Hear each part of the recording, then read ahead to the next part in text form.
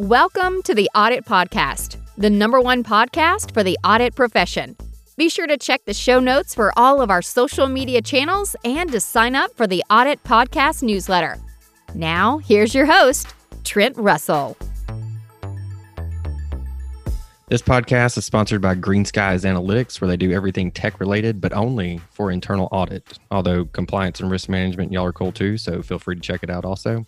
To find out more, please visit greenskiesanalytics.com, but it's more likely that you're just going to Google it. So to find out more, please Google Green Skies Analytics. This podcast is also brought to you by Audit Board, the leading cloud-based platform transforming how enterprises manage risk.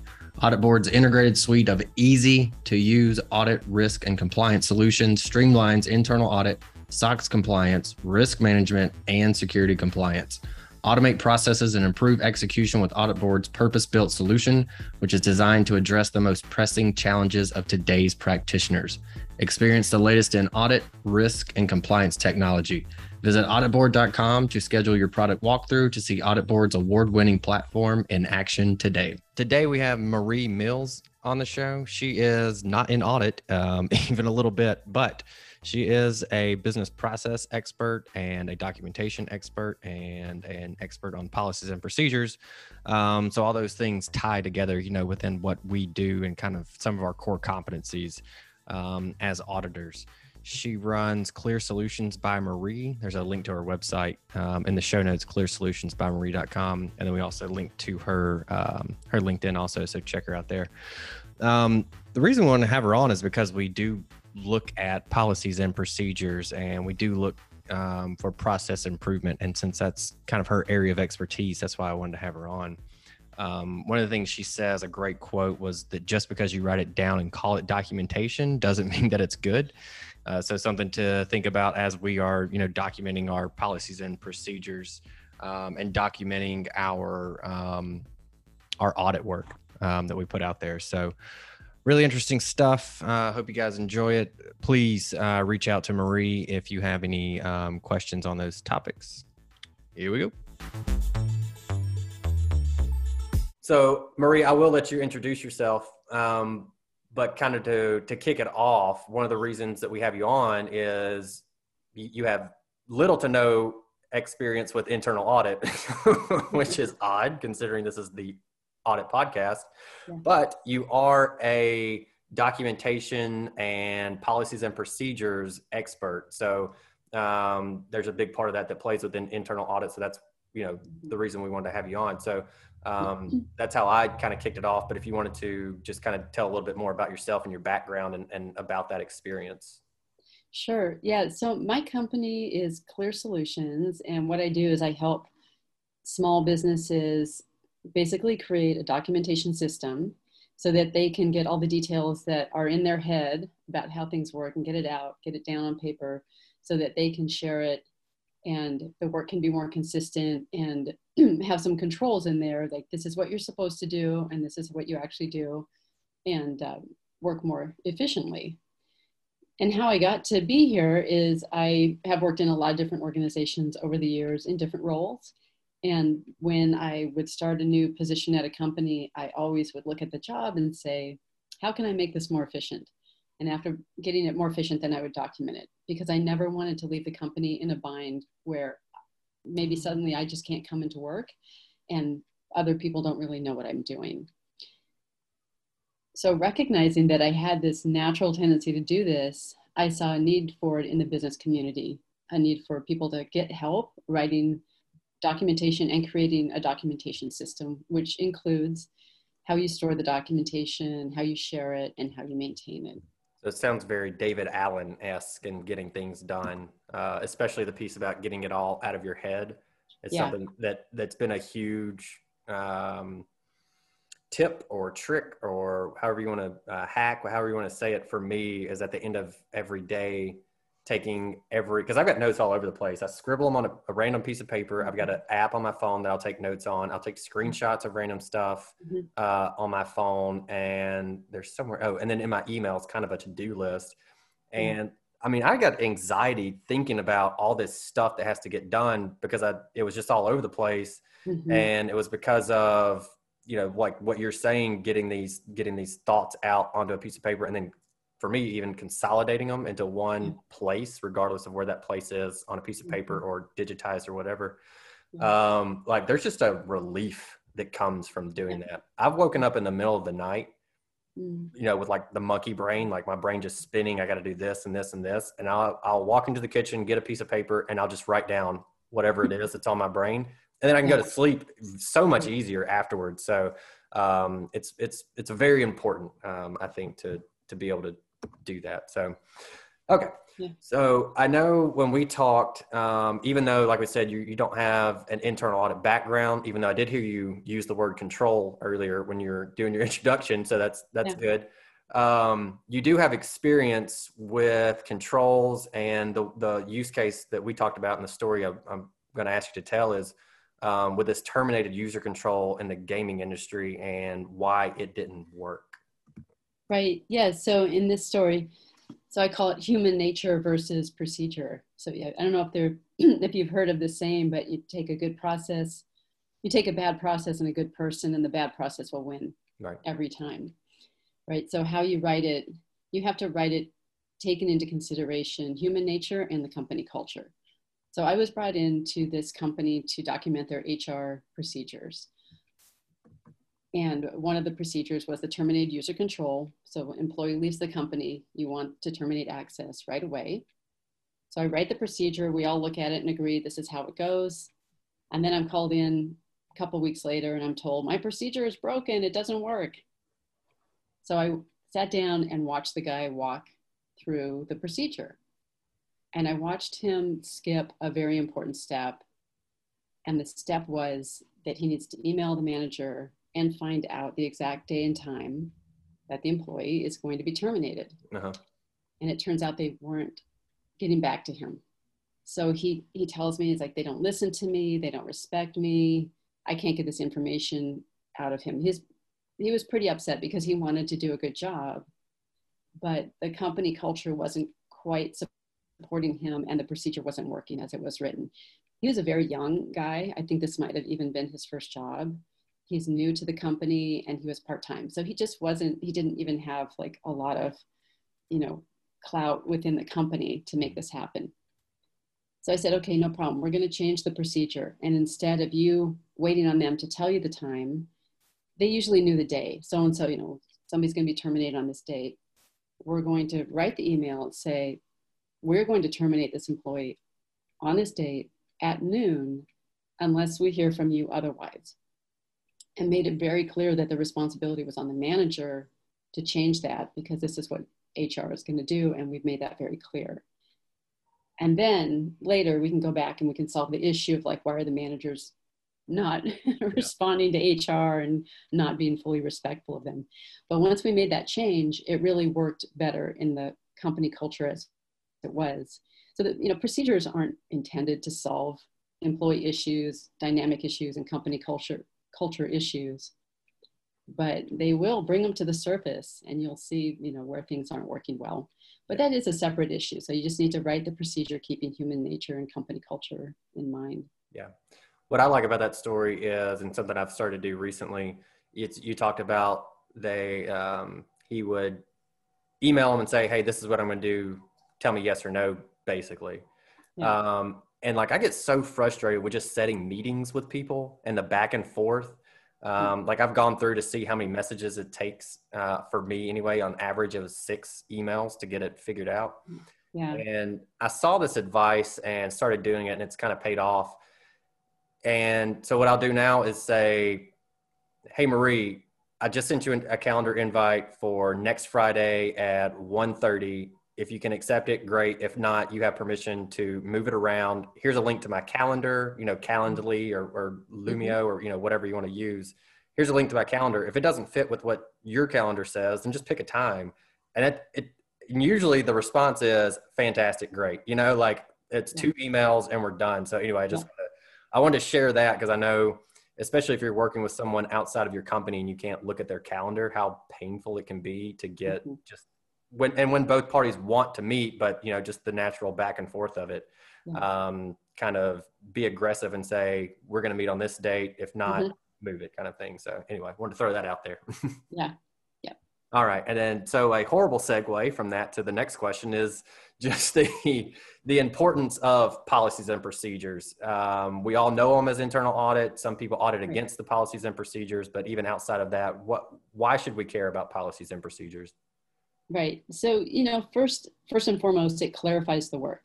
And I think it's so easy for people to think like, oh, I know what you're talking about, or I know how this is supposed to be done. But if you have to actually write it down, it makes you really have to understand it and understand the details of what it is you're trying to do, how it should be done, who should do it, and what the end result is. So it clarifies it. It also holds people accountable. If it's written down, you say, look, you need to do this by this time and do it this way. It's pretty hard to dispute that if it's well written, right? So if people aren't quite doing it right, you can just bring them back to the documentation and say, look, let's review it. This is what needs to be happening. It also makes the work a lot more efficient because it's going to be done consistently. It's standardized, and people, if they have a question, they have someplace to go pretty easily to have that clarified. And then the one I really like is the freedom. It gives you freedom from having to remember all the details in your head and having to be like available to answer questions about something that could just be written down. Freedom to do other things. If you own your own business, freedom to go on vacation, right? And have other people step up and take charge because you have things written down. Hey everyone, thank you for continuing to listen to the show. We want to say thank you again to our sponsors over at Audit Board, the leading cloud-based platform transforming how enterprises manage risk.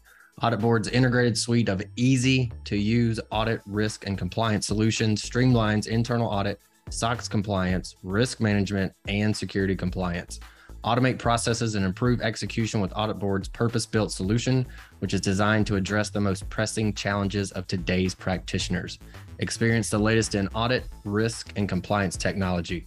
Visit auditboard.com to schedule your product walkthrough to see Audit Board's award-winning platform in action today. What's your thoughts on using video for procedures? Because that's something that I've found to be very useful.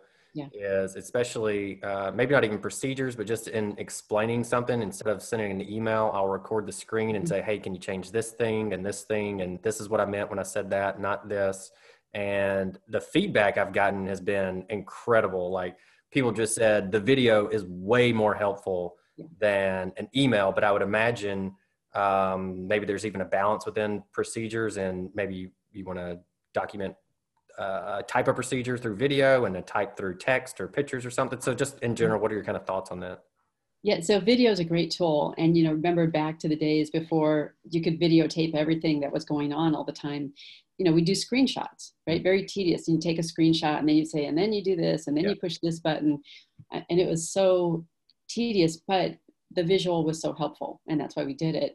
So video is definitely a great way to document things and to get a lot of information across very quickly, very clearly. Where video doesn't work so well is when and the same as for audio, is when you want to do a keyword search and you want to find that information. So now you have a video, and if it's even a 3-minute video, you have to kind of go through it and say, okay, where was that piece of information that I needed? And that can be a bit of a problem. So video has its place, audio has its place, but I don't think written documentation is going to go away anytime soon. Yep. And it's, you have your core document that everybody can read, then you link out to the video. If you have an audio, you can link out to that. So it's a great tool to be used along with other written documentation. And somebody just made that point. I was talking to somebody about video on a previous episode that we just recorded before talking to you. So it's kind of funny that we're talking about it again. Yeah. And we were talking about video and how you can't do a Control F and look for that keyword, to find what it is you're looking for. You kind of have to sit through the whole video. You can kind of do it if it's like a presentation, because you can, especially if there's slides or something, you can fast forward and see this is the topic. Mm-hmm. But there are services like Tremi is the one I'm most familiar with, Tremi, that will do speech to text. So it'll translate it into text for you.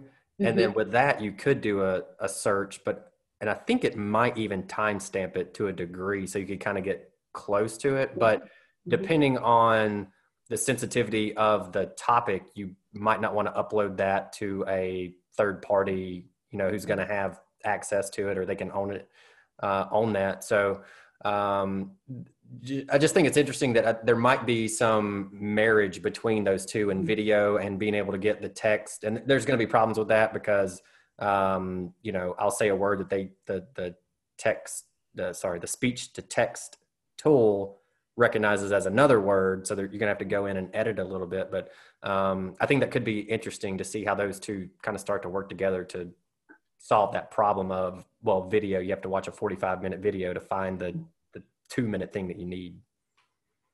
Right. And that's where the documentation really can complement that, because you can write down the key points that is then keyword searchable, but then have the video, which is just, so much more information. Right.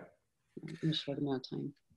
All right. And then, so talking to policies and procedures, I think a lot of us see policies and procedures as a CYA. And I know we use acronyms too often. So for those that don't know, that means cover your ass.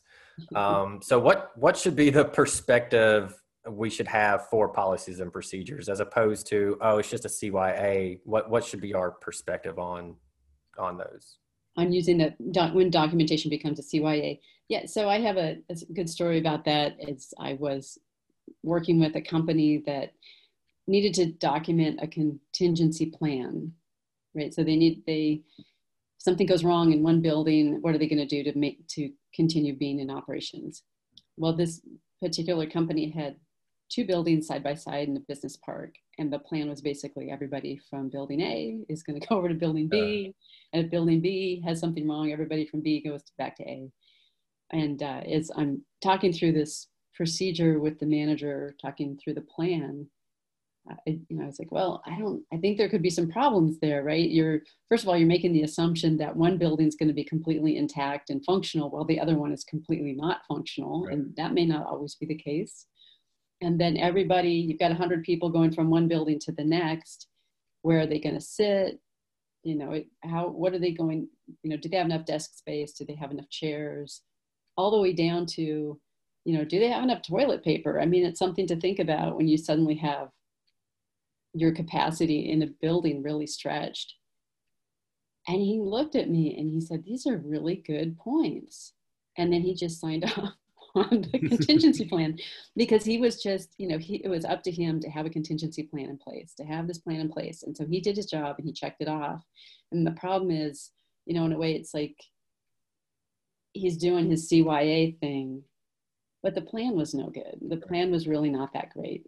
He would have been better off not having a plan in place. And then everybody knows, like, we don't have a plan and we should probably get a good plan in place.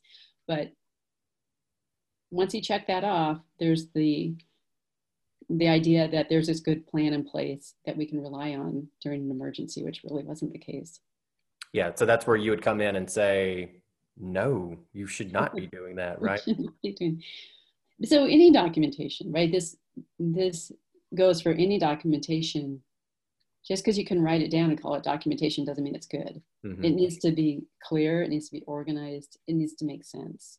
So if the content doesn't make sense, how is that helping you if it's documented?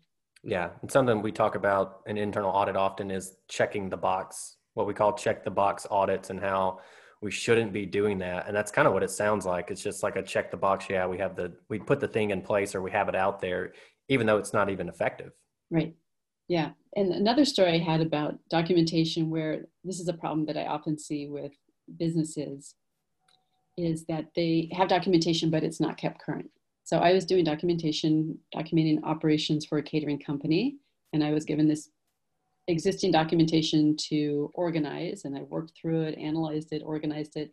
Then I sat down with the catering manager, and she starts looking at my draft, and she's like, well, we don't do it this way. Oh, shoot, we don't do it this way anymore.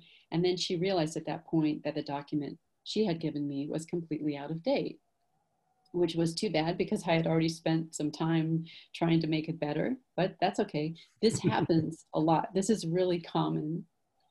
You write documentation, and that's a very good thing. At some point, she wrote the documentation, and then things changed in the company, and the documentation never got updated to reflect the change. And that happens when you don't have a plan in place to go back and regularly review and update your documentation where it needs to be updated. So this, having a review plan, having a regular maintenance and review plan in place is very important to keeping your documentation current, because obviously it's not good if it's not current because it doesn't help you.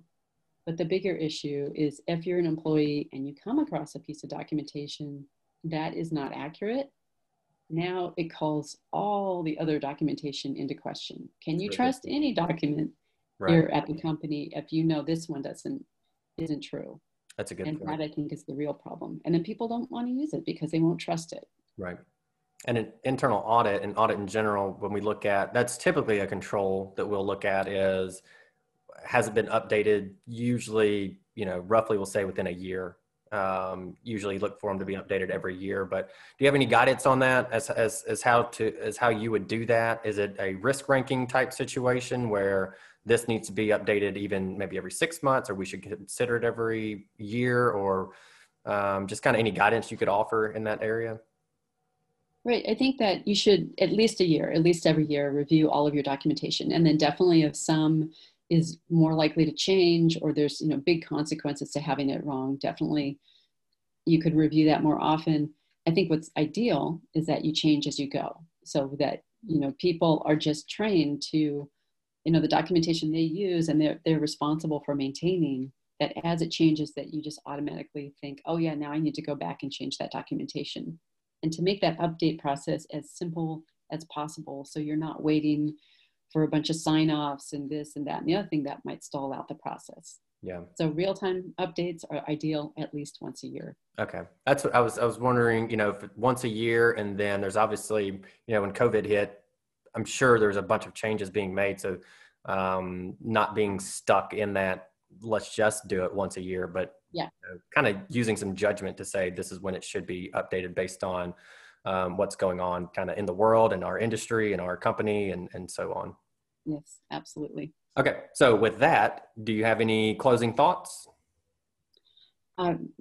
Just that documentation is a good thing, even though it's hard to get started. Don't let that stop you. Think of your documentation as a system, not just something written down on a piece of paper, but how it works together and how you store it and how you maintain it and who has access to what is all very important. Okay. And if people want to get in touch with you to ask some questions, or if they want you to review their documentation or turn it into a system or whatever way that you can help, what's the best way that they can get in touch with you? Right. So go to my website. You can go to clearsolutions.bymarie.com and check out my services page, or check out, I think on several pages, I have a button. You can click on it and just, schedule a free discovery call and we can start talking. You can find me on LinkedIn. I'd love to have people link in with me and introduce themselves. And I'm here to answer any documentation questions that you might have. All right. And we'll include a link to your website where they can get in touch with you, and then your LinkedIn also in the show notes so they can reach out to you. Policies and procedures, I think, are kind of similar to ethics. It's not the most exciting topic to me, but then when I hear people that know it really, really well, it becomes more interesting. So I think you do a very good job of making that interesting, and especially talking about it and turning it into a system and the importance of it, and kind of looking at it a different perspective. So if nothing else, thank you for making a maybe not so interesting topic, at least making it interesting to me. So thank you very much for coming on. Yeah, thank you. Thank you so much for having me here. I enjoyed it. Hey, everyone. Thank you very much for listening to this episode of the Audit Podcast. Whatever platform you're listening on right now, I'm sure there's a subscribe button somewhere, so please hit the subscribe button there. If you're listening through iTunes or Spotify, feel free to go give us that 5-star rating. It only took me about 16 seconds to give myself a 5-star review, and it really helps to get future guests to come on the show, so we'd really appreciate that. Lastly, be sure to check out the show notes and follow us on all our social media channels, on Instagram, on LinkedIn, and on TikTok. Also, if interested, please sign up for our weekly newsletter from the Audit Podcast. Thank you all. Have a great one.